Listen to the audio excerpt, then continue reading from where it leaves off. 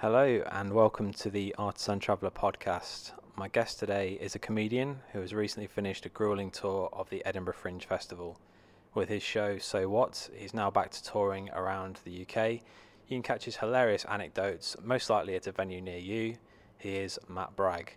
So Matt, Edinburgh has been and gone. How was it for you? It was good, thanks, mate. Yeah, I don't know. Grueling's probably an overstatement.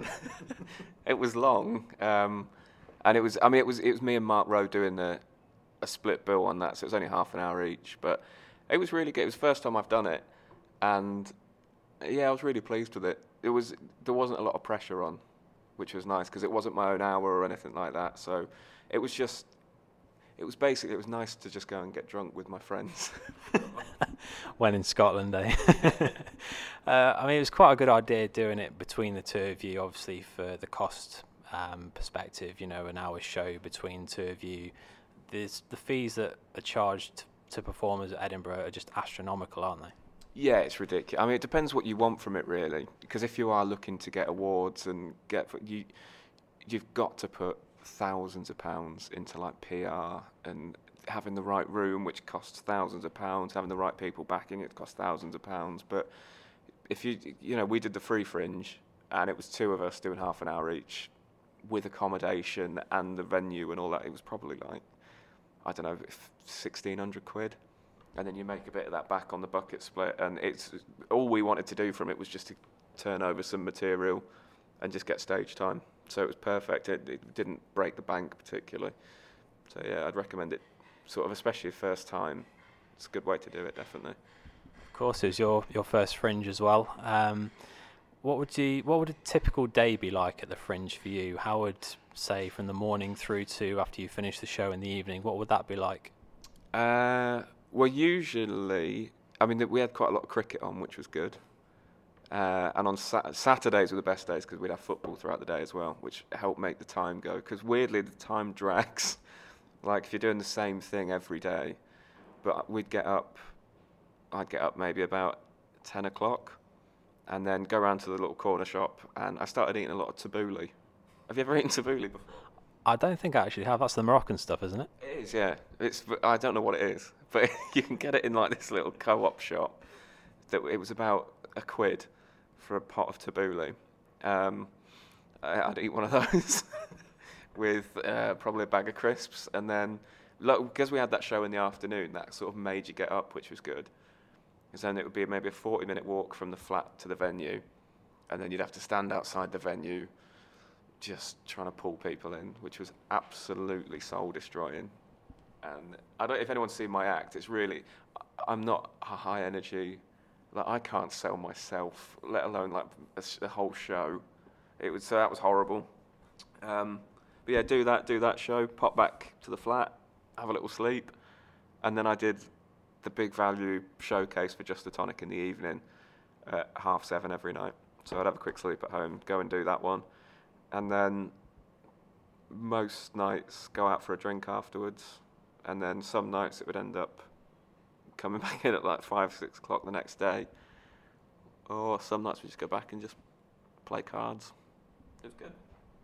That sounds like a real rock and roll style, tabbouleh and crisps. Tabbouleh and crisps, yeah. Wow, I remember when I came to watch you and Mark in Edinburgh, it was pouring down with rain. Mark was soaked outside doing the flyering, and I just thought to myself, this is quite a regular day in Scotland. You guys have got to do this for the whole month. How do you stay motivated to do show after show with the elements and everything else involved? How do you stay motivated to do the whole month? Well, the biggest thing is, and this is the best advice I can give for stuff like that, and basically you need to do a show with someone like Mark, and then when it chucks it down, rather than you going and standing outside, he can do it, and then you can just stay dry. To be fair, I said to him on that, I remember that day, and I was like, mate, just don't stand outside, because he looked like a drowned rat, and you just think, I couldn't do a show like that. Just come and sit inside. But God bless him, he didn't. He did a great job, and he got people in. But I have to say, I did find it hard. You'll get more out of Mark with that question, because I found it really hard to stay motivated. And if I didn't have Mark there, we only pulled one show in that entire run. And considering I know a lot of other shows ended up pulling quite a few. And so it was amazing to have shows on most days. But if Mark wasn't there, I think the cancel rate would have been, I'd have probably pulled 9 or 10. Because we had quite a few when there was like 7 or 8 people in there. And I find that so difficult. It just really hurts my feelings. Because obviously you've got new material to get in as well, potentially, in addition to the set that you've already planned and prepared for the actual show itself. When I was in there was a couple of guys on the front row who looked, as soon as I saw them, I thought, these guys look like trouble. They might disrupt the show potentially. How do you deal with hecklers? I know you don't get too many in the shows that you do, but how do you deal with hecklers in general? I always worry about this. Like, I've got an irrational fear of hecklers, and it always, like, before the weekend, I had some bigger gigs, and I was scared before it, but not because of the performance or the rest of the audience or the material. But in my head, I was like, well, what if somebody shouts something out? Because I hate that. Because I find it in my character, it's really hard to sort of be aggressive but I've found ways to deal with it now. But really, over 56 shows or whatever it was in Edinburgh, I had one heckle in that entire time. Like, one actual heckle where, like, a guy called me gay. And you just think, well, you compare with something like that, you just sort of chuck them the rope and they'll hang themselves with that, because you can't go around calling people gay. Just use the audience. So yeah. So it's an irrational thing, and when you really average it out, to get one heckle in 56 shows, you think, well, really, I know it's an artsy middle class crowd, but that guy was in a stag do on a Saturday night in the evening. But generally, the chances of you getting heckled are really quite slim, I think. And then I just sort of try and, just tell them to shut up. I think Mark really sort of diffused the situation, because he said, look, we're coming to an interval now, or a break. He was coming to the end of his set. They were starting to play up a little bit, and he handled that really well. It's said in sort of previous years, like the 70s and the 80s, comedians like, for example, Les Dawson, Bernard Manning, would use aggression against the audience as a defence mechanism. Do you find now that it's easier to take the gentle approach and almost sort of befriend them rather than get aggressive with them and potentially lose the crowd? I think so, yeah. In the 70s and 80s, I think that was, you had to, because it was so much more aggressive then. Like, my dad was a comedian in the 70s and 80s, and he said the happiest day of his life was when the smoking ban was brought in, because it meant people couldn't throw ashtrays anymore. And he had that in working men's clubs in the 70s. And if people are chucking stuff at you, you can't be like, oh, come on, mate, what have you been up to tonight? You've got to really go at them, otherwise people are going to start throwing chairs. So, but for me, I try and just stay calm, acknowledge it, and then just try and move on. And if they do it again, then maybe go a little bit more with them. And then if they I've really lost my rag maybe once or twice.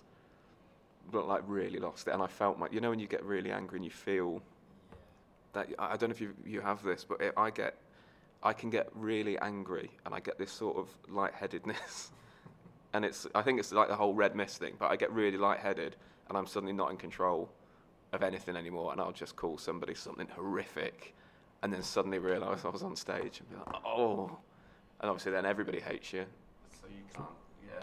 It's like a out-of-body experience kind of thing. It's genuinely, yeah, it's literally like that. But I had quite a bad temper, and I've tried really hard to kind of work on that, because I think you've got to stay cool with it.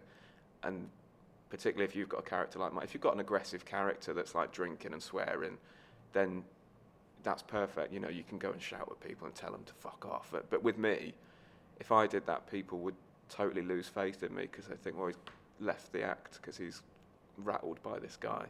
So I've really worked on just being able to just stay calm now and just try and talk it through. So that kind of brings me on nicely to my next question is, how did you begin in comedy? You mentioned, of course, your dad was a stand-up comedian. Was it a case of just following in his footsteps? Pretty much, yeah.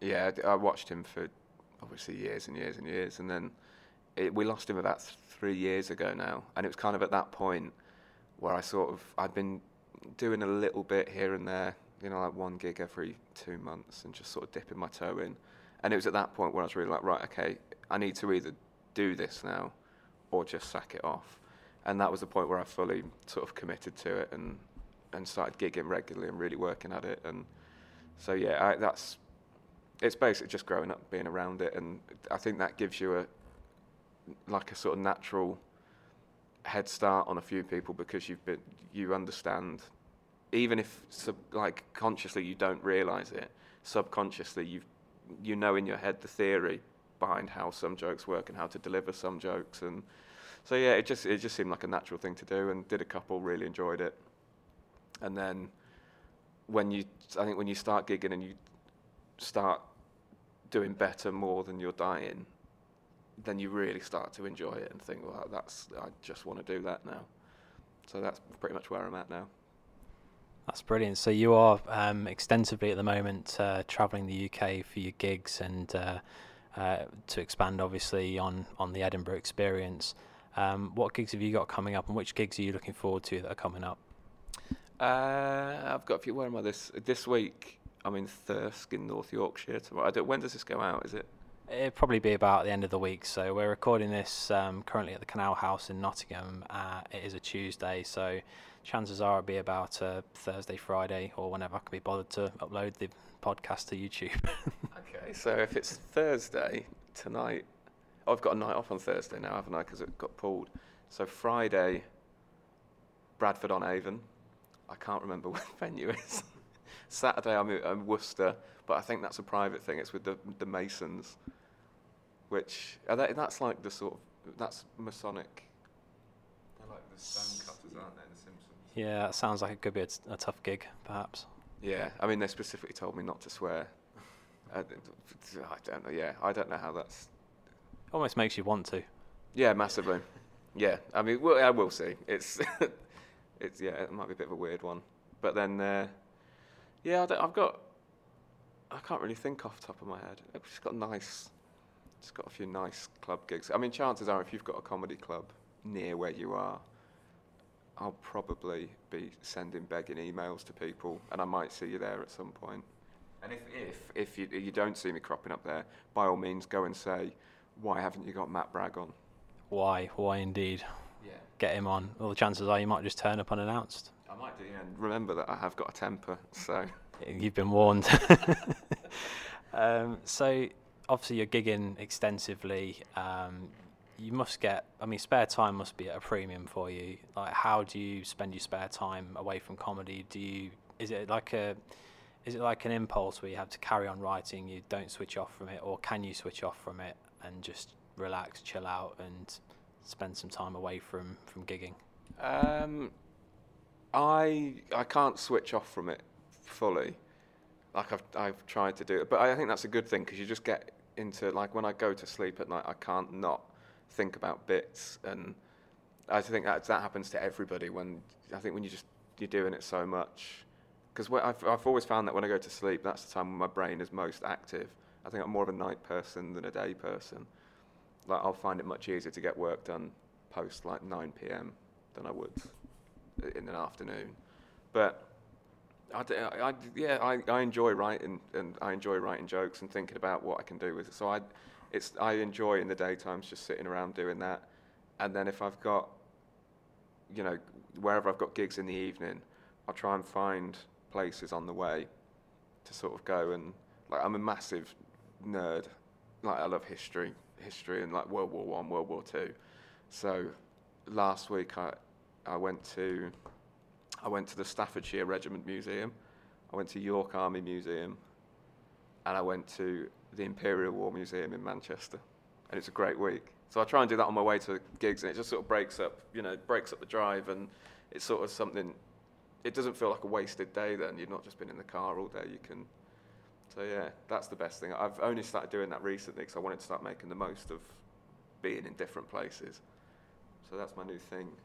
Yeah, I can definitely relate to that, because if we get a a travel opportunity or a blogging opportunity, you want to be in that place and making the most of your time there, like you say, the museums and everything, because there is so much to see around the UK, isn't there? Yeah, it's deceptive. Like you wouldn't have thought. There's so many little places, and I've never heard of them, like ever. Like I can't remember off the top of my head, but I'm doing a bit in North Yorkshire this week, and I just look at the map and then type in like museum or something, and you'll get like a little sort of tiny little museum in a little village somewhere that's only like 2 rooms.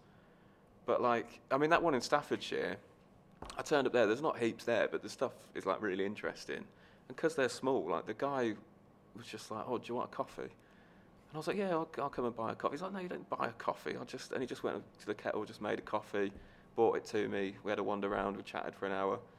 Just think I love that. It's so much nicer than sort of going to like those big places where it costs like £8 for a coffee, and it's just personal, isn't it? It's nice. Yeah. It's beautiful, really, isn't it? Because I remember when we went to Edinburgh, we drove up the full 5 hours, and we broke up the journey stopping at the Angel of the North, for example, in Gateshead, and it was kind of weird and surreal standing there at 7 o'clock in the morning with no one else there. The sun had just come up, and we had the place to ourselves, and it's normally sort of overrun with tourists and like buses and things. And then obviously driving the coastal route up the A1, going past like Berwick and the beautiful views across the North Sea. Things like that I can definitely relate to there. That's a good way to spend your time, especially on the road. So I suppose we've spoken about your stand-up career, we've spoken about your inspirations, and obviously getting started in stand-up. Where do you see the stand-up heading now? Do you still want to do the club scene, or are you looking kind of ahead of there, or where does it currently stand for you? I don't know. I mean, I'm really enjoying it at the moment, and I guess the ultimate thing is I just want to make a good living off of just doing stand-up, and if I can do that, that's brilliant. But then beyond that, I've got ideas for other stuff, and I love sort of making things, and basically, as we spoke before, in my previous job I was a cameraman and sort of video producer and all that. So I love the idea of making documentaries, making TV shows, and so I've got a few ideas for that, and ultimately that's where I'd like it to go. But in the meantime, I'm just enjoying it, and I think it's good. You shouldn't rush anything, and just enjoy it, and then just see what organically kind of happens. I think if you start pushing too much and trying to open too many doors at the same time, it'll all just come crashing down. Exactly. So just stick the focus on one thing and just carry on going for it. I think that's a good way to be. I've got a rather large undertaking myself. In a couple of months' time, I make my debut in stand-up comedy, which some people on this channel may not know about. What advice would you give a first-time stand-up for doing? In my case, it's 3 minutes. I'm sure people around the country would be looking at 5, maybe even 10-minute spots. What advice would you give for a stand-up going into it for the first time? I think the main thing for your first one is just don't rush, because it's so easy to you watch people's first gigs. I watched back a gig that I did like 3 years ago, and you just race through the delivery, and you just need to just think whatever speed you're talking at when you're on stage, slow it down again, and just relax. That's the main thing. Don't wait for, like, people rush to get the laugh, and then by rushing to get the laugh, you diminish the laugh. So it's best just to. And apart from anything, you're in, where is it? Kuala Lumpur. Yeah, Kuala Lumpur. Yeah. How many people do you know in Kuala Lumpur? Not many. That's why I've chosen it. In that case, just enjoy it. It's never going to come back and bite you in the arse, is it? Unless you ever get big one day and go into a tour show in Kuala Lumpur and somebody remembers you as that guy from 10 years ago on an open mic night, so they don't buy tickets. You're going to be fine. I'll just enjoy it. The theory is that it's so far away that if I do bomb on stage, no one's going to know me and no one's going to remember, so it does take the pressure off. It's funny to think of it like that, but it is like that logic really is making me feel more comfortable with actually doing the performance, and almost, I suppose, tailoring my set to that part of the world as well. That's the additional challenge. So Have you ever had to tailor your set to a certain audience or a certain location where you've been performing? I did a gig in Middlesbrough a little while ago. I wish I'd tailored it more to them because they hated me. But I did a gig in Singapore once when I was really new, but I was out there working, and so I thought I'd just do an open mic night while I was there. And I wrote, because I didn't realise at the time that people on the circuit did just have sort of like 10, 15 minutes of material that they just keep doing. So I wrote sort of 5, 10 minutes just there about that, and I think it's a good exercise, but equally, when you're starting out, I think it's good to just even if you don't like that 10 minutes, just keep doing it, because you'll just like find your rhythm and your voice a little bit. And I think too many people are too keen at the moment to keep doing new stuff. So like you see brand new acts saying, I'm going to go and do new stuff, and just think, well, don't, just keep the stuff that you're doing and just make that really good and then worry about putting new stuff in and all that. But I think with going to that far away as well, I think it's good, but you've got to remember as well that you can fly under the radar really well in this country. Like you can go and do open mic nights and get actually reasonably good before anybody's heard of you. You're still using your own name and all that, but again, there's a lot of people who start out, make themselves like a page, like comedian, and then they're posting weekly videos of them to performing to like 3 people. You think if you just forget all that and just try and go unnoticed for as long as possible. And then when people start noticing, you go, oh, I've never heard of that guy. He's brand new and he's really good, because they've never seen you online or anything before. I think that's the best way to do it, and you can do that here. So when you get back from Kuala Lumpur, if you still want to do it, don't feel like suddenly if you do one gig here, everybody's going to know your name, and that one gig will be what you're remembered for, because people won't, like, people barely know who I am now. It's been like 4 years. That's fantastic advice, and anybody listening who is thinking of trying stand-up for the first time, they are words to live by and words to take notice of. Last question actually is inspired by your Edinburgh partner in crime, Mr. Mark Rowe, and that is, what is your favourite service station? Gloucester's definitely up there. That's my favourite. Yeah, you can never overlook it. Tebay, is that how you pronounce it? I think it's the one with the farm shop. Yeah, it's lovely. That's really nice. That's on the way. You've got to be very careful with that one. It's very easy to go into the truck stop before the services, and if you do that, it's ruined. Also, a bit of a wild card, I really like Charnock Richard. It's just got everything that I like in a service station in terms of outlets. It's got tabbouleh. It may well have tabbouleh. Matt Bragg, thank you so much for your time today, and thank you for listening. If you'd like to hear more podcasts like this, there's plenty more planned in. Hit the red subscribe button to subscribe to this channel so you don't miss any of them, and we'll see you next time on the next podcast. Thank you.